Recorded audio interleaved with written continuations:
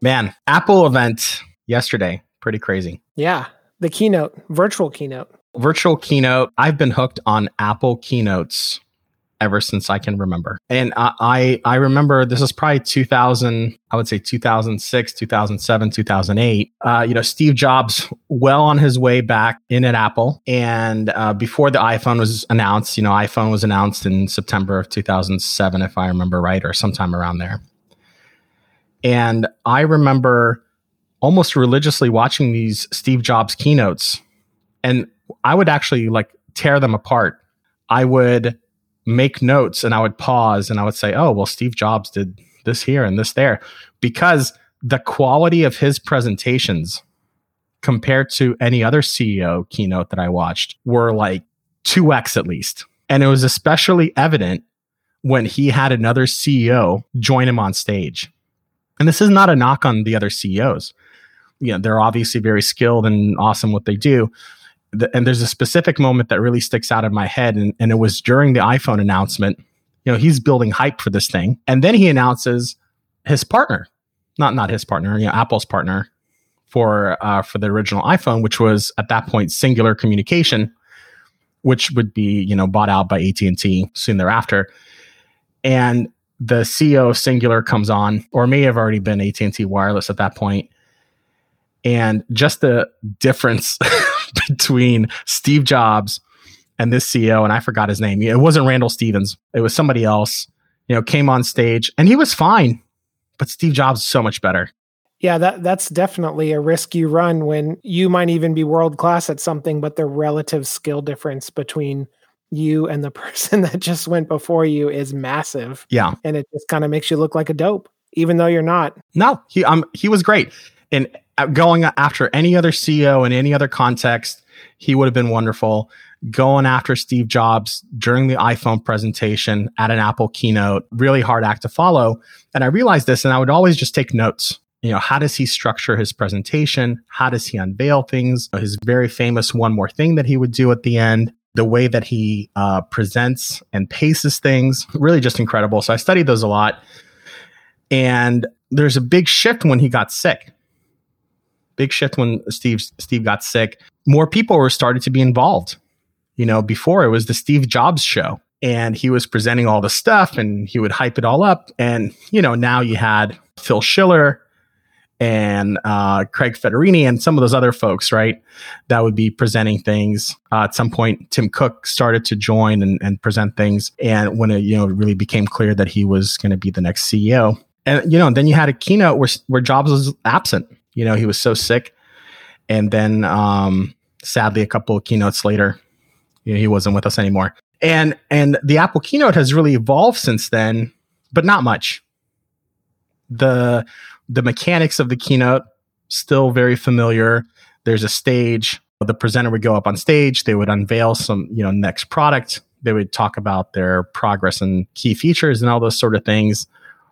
And I'm going to say, some of the magic of the Steve Jobs era of Apple keynotes was gone, but they're still very good. I kind of like what you said around Steve Jobs. It's not the same, but he's left his imprint on it, and it's left space for Apple to evolve, to be more decentralized in the presentation, to not rely on any one person. But it ultimately has that really tight polish and flair and multiple angles, and really just outclasses every other kind of virtual performance that we've seen to date. And, but I still compare it to the Steve Jobs era because it's what happens.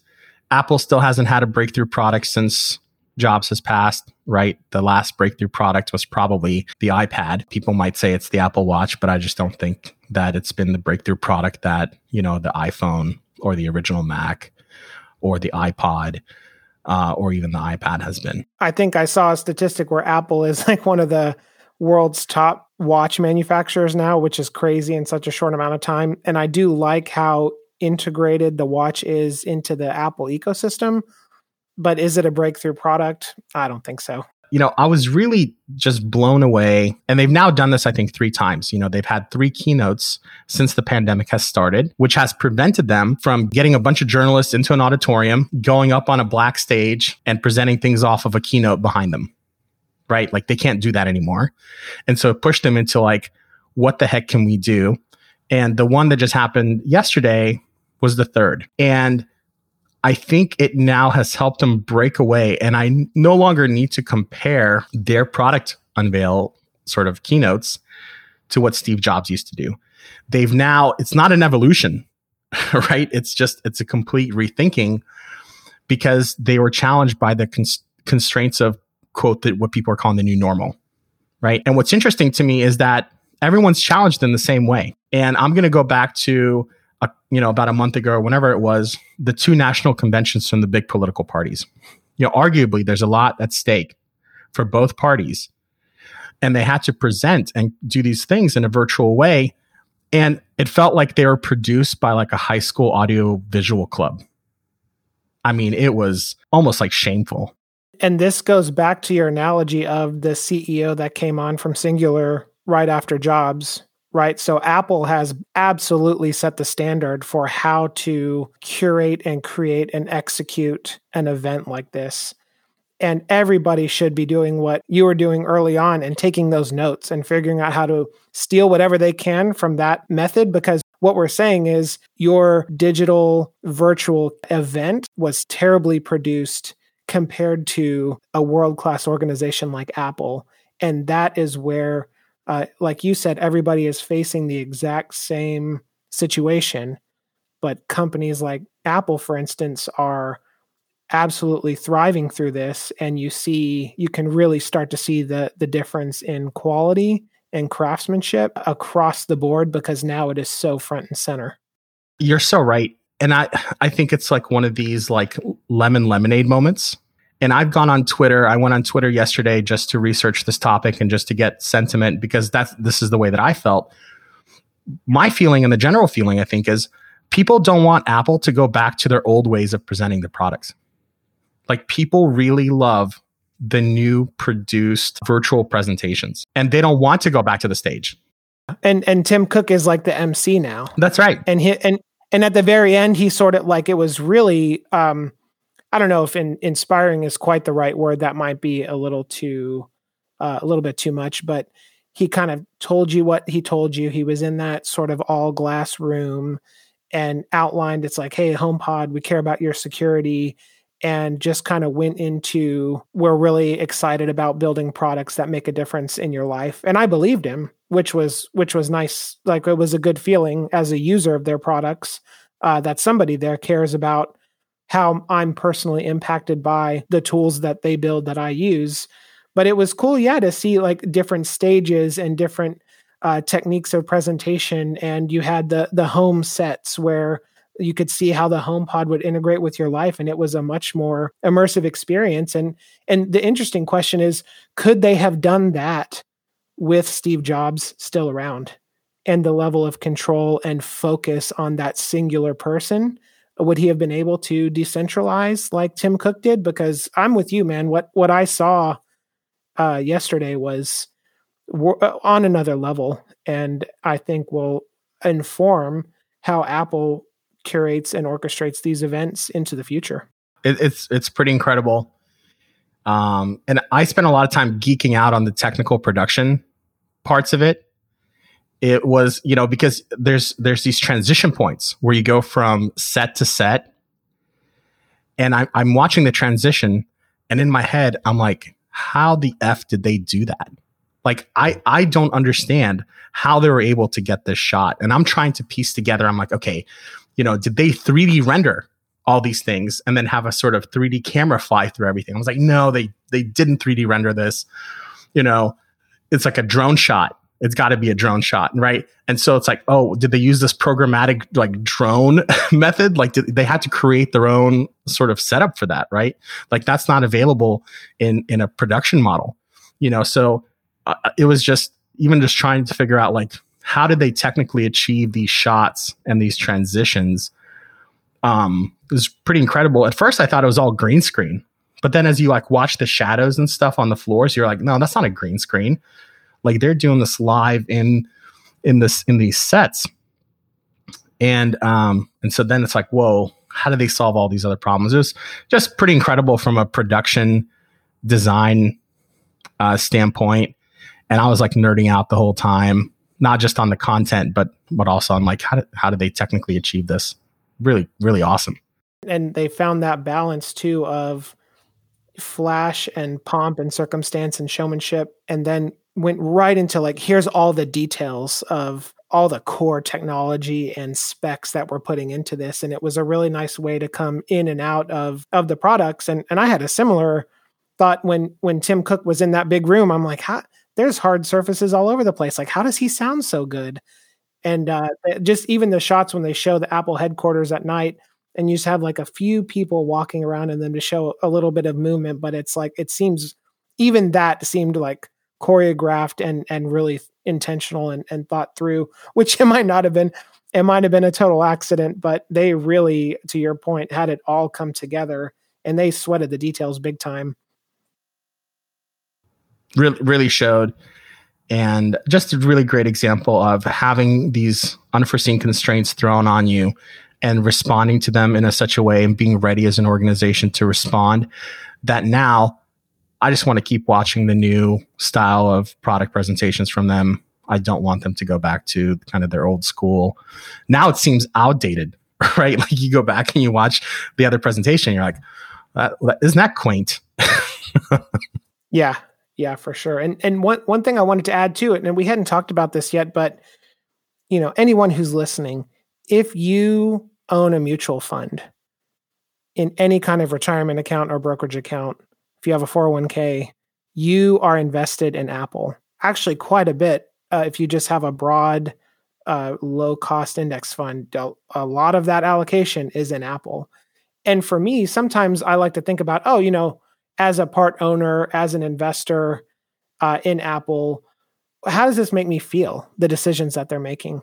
And it was cool to see more distance behind the curtain than just Steve Jobs, to your point. You get to see people who are engineers and product specialists, and they're the ones that have worked on the product, and they get to come and talk about it. And it was really cool to see that breadth of coordination across the company. And I'm like, I feel like I understand a little bit more about Apple as an organization now, even though I know it was curated, I know it was highly scripted. It was still cool to see more than one person, right? Yeah. And I mean, they've really blown it out of the water. I kind of mentioned that in the post Steve Jobs era, you started to see a lot more people on stage presenting things, but it was sort of a rotating cast of maybe 5 characters, right? So you'd see Phil Schiller. When John Ive was still there, you'd see Johnny Ive. When Scott Forstall was there, you'd see Scott, right? But now, like, I can't keep track of all the people who are presenting, and they're so much closer to the product. They're passionate, they've got their hands in it, and it's really awesome to see their energy for what they're creating and how it affects people's lives. And it also seems much more inclusive, and it gives a lot more opportunities for everyone to shine, not just a handful of executives at the top who may or may not be that close to the product. Yeah, and how many organizations are completely dependent on a few core people, and when they go, things fall apart, right? That happened to Apple once already. And now if you take this one event and extrapolate that out, it's like, okay, well, I don't think the survival of Apple is dependent on any one person. And there's so much talent and passion and skill there that I think they could really take things to the next level, which seems crazy given their size, but that's a heck of a way to scale into whatever's next for them. Yeah, I continuously feel better about Apple. I know I gave them a bit of a hard time at the beginning of our chat around not having a breakthrough product. Their real big breakthrough, I think, for the last year or so is focusing on their services model. And their hardware ecosystem allows them to have all this service income that's associated with it. And, maybe they're no longer dependent on one breakthrough device like the iPod or the iPhone. They're now more adaptive because they're able to just augment their ecosystem, both from a hardware perspective and new devices. They don't have to be groundbreaking. They just have to work well and all the services that run on top of them, right? And I think that's a much more sustainable, adaptive model. And, as an Apple shareholder, I'm much more excited about that as far as financial outcomes than if I were sitting back and waiting for them to hit the jackpot with the next hardware device, because that's a hard game. Apple has done it more than most, but to believe that a company could continuously do something like that, I don't know if I have enough faith in any company to do that. Well, especially if you're so reliant on that model and then you have one flop, that could really set you back. And so there is a diversification of revenue streams and things like that are all, as someone bought into the Apple ecosystem, they're all beneficial to me. Like, I want more of those things, not less. And so it really helps Apple as a firm and also provides more value to their customers. And so, yeah, I'm a big fan of that model as well. Robert, now the big question, we both watched the keynote. What product or feature had you the most excited? And are you warming up your American Express? I like the Pro Max a lot. I'm really excited to see what happens with the Mini and how that either takes on or doesn't. My wife, she's an iPad Mini user. She's got smaller hands. And so I think that's definitely something she'd be interested in next time. And it's so like portable. And that iPhone 12 sort of commercial that they aired there was that better encapsulated really what I was talking about, where stuff was spilling on the iPhone and they're just shaking it off. And it's just like fully rugged and integrated, but looks really good. And aesthetic is such a big thing for you and I. It's like packages all of those things together. And so the largest screen, the Pro Max kind of like workhorse full end spec phone is what I'm excited about, but I'm also really curious on the Mini as well. If I could give you two answers to one question. So what product release are you most excited about?